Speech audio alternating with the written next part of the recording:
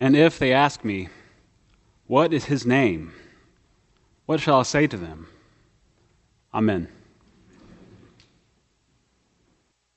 Humans love stories. We love to be bystanders as other people face the dramas in their lives.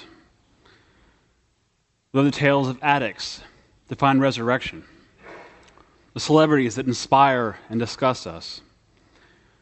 We love the tales of heroes going out one last time in the dark on a boat and saving a family from their roof as the floodwaters rise. We love stories because in stories we expand our knowledge of the human experience. And we love stories because they inform us of different aspects of life, because they outline what is possible by tracing the contours of our souls. So today, we have a story. Moses, a shepherd in exile tending sheep, an alien in a land far from home. And he was probably still mulling over the events that brought him there. And I know how the story goes. The burning bush, the voice, and a call to go to the place he didn't want to go. We know this story. And some of us probably directly wish God would intervene in our lives so clearly. Maybe we also wonder, are there times in life where I've walked past a burning bush, walked past something that felt dangerous? How do you know if God is calling you to do something? I asked this question to my favorite professor at Chapel Hill, who also happened to be an ordained Presbyterian minister. Dr. Peck was a small man whose features almost could have been called dainty if they weren't so sharp. A nose like folded paper, his brow permanently creased, and his eyes like flint seeking steel. So I asked him, how do you know if God's calling you? He said, And the way he said it, I knew he meant to be engaging, but it also contained enough ritual to communicate that this question I thought that was provocative was not the first one he even asked. You see, what I think he said after a pause is that when God intervenes in human history, it's to call you to do something you don't want to do. And he asked me, what is it you don't want to do? And I think we can all agree Moses must have felt that way. I'm sure there are many nights when he was falling asleep and when he would mutter to himself, you just had to go look at that bush, didn't you? But I believe my professor, what he said is true. Whenever I hear a theology or a call that justifies comfort, I'm immediately suspicious. And in my mind, the so-called prosperity gospel is idolatry, forever patting itself on the back.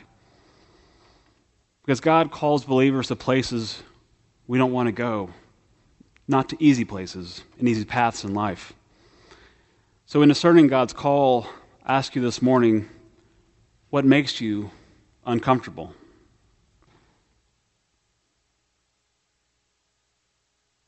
Last Sunday, we heard Sandra Bird give a lucid introduction to the upcoming Koinonia initiative in our parish. In this process, we're going to shift from the care and energy we put with the upkeep of our buildings to a project beyond in our community. So I promise you, there will be no more references to the new roof. And we also trust that the vestry in the year 2050 will probably want to write us a thank you note for our faithfulness in caring for the buildings. So to the future, we can only say this, quoting a very famous Polynesian theologian, Maui. What can I say except you're welcome? Nobody laughed at the 7:45 on that joke. It bombed. 9 o'clock, big laughs. So with this project, our focus can now change because we will begin to listen within the Asheville community to see what issue we can use our resources to confront. And the question is whether we can listen hard enough to identify the burning bush in our midst. But I warn you, there's danger in undertaking this work.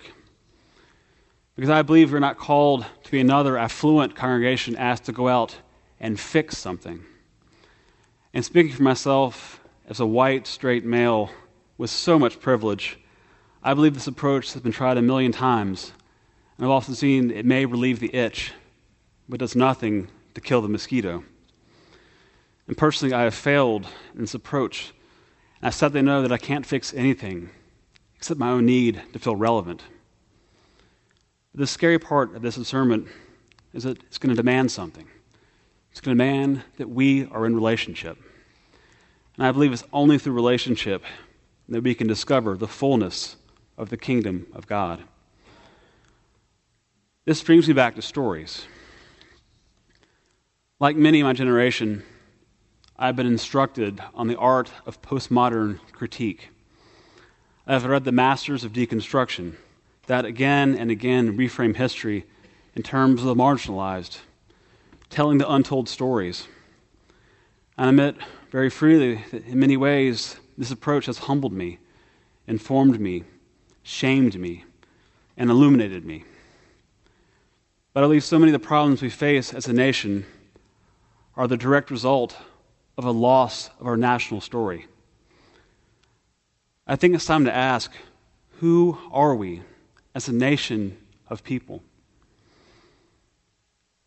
A few weeks back, I was in Boston with some childhood friends when a group of white nationalists held a free speech rally in the Boston Common.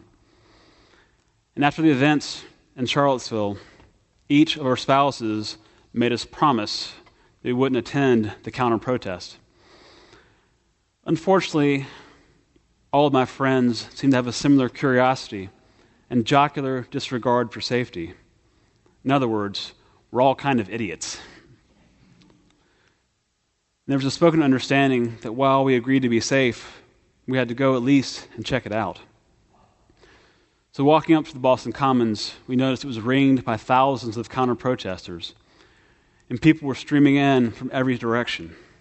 Police were everywhere, on bikes, on foot, and undercover.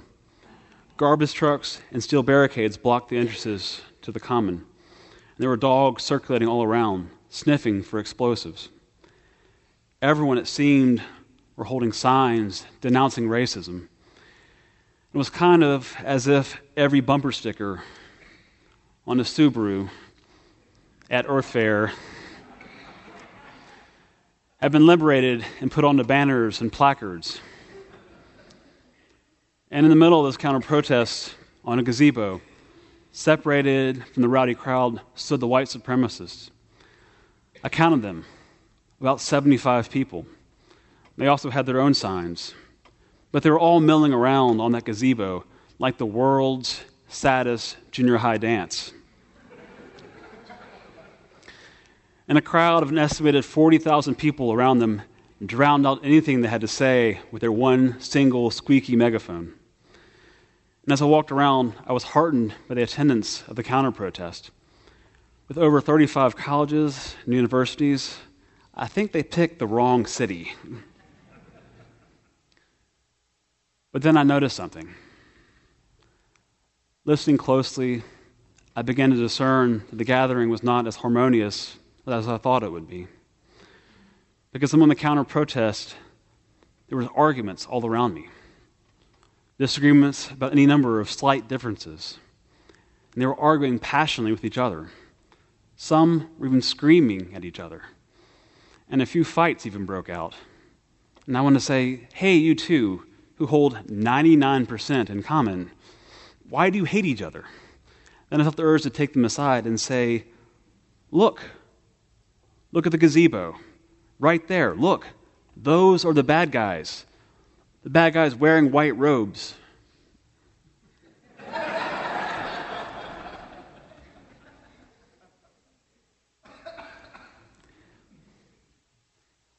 My point is, I fear we have lost our ability to begin with what unites our country, because we don't talk about commonality. we talk about critique.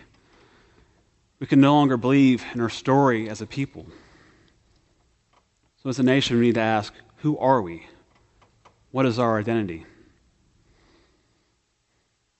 Truthfully, I know whatever the outcome of this new Koinonia project is not going to stamp out racism or poverty, drug addiction, or economic disparity.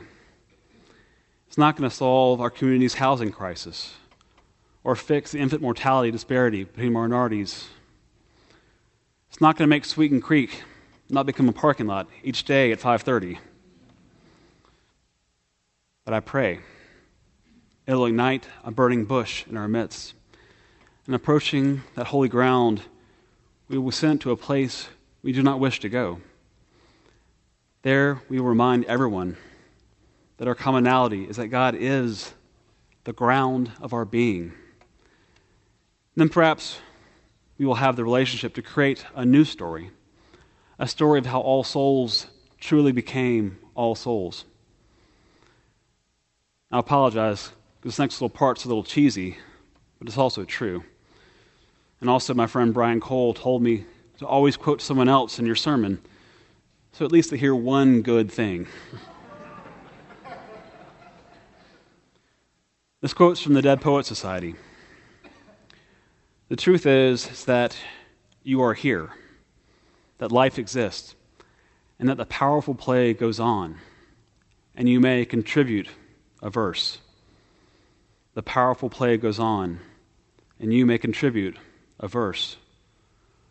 What will your verse be? All souls, in this time of discernment, we need to ask, what's our verse? Amen.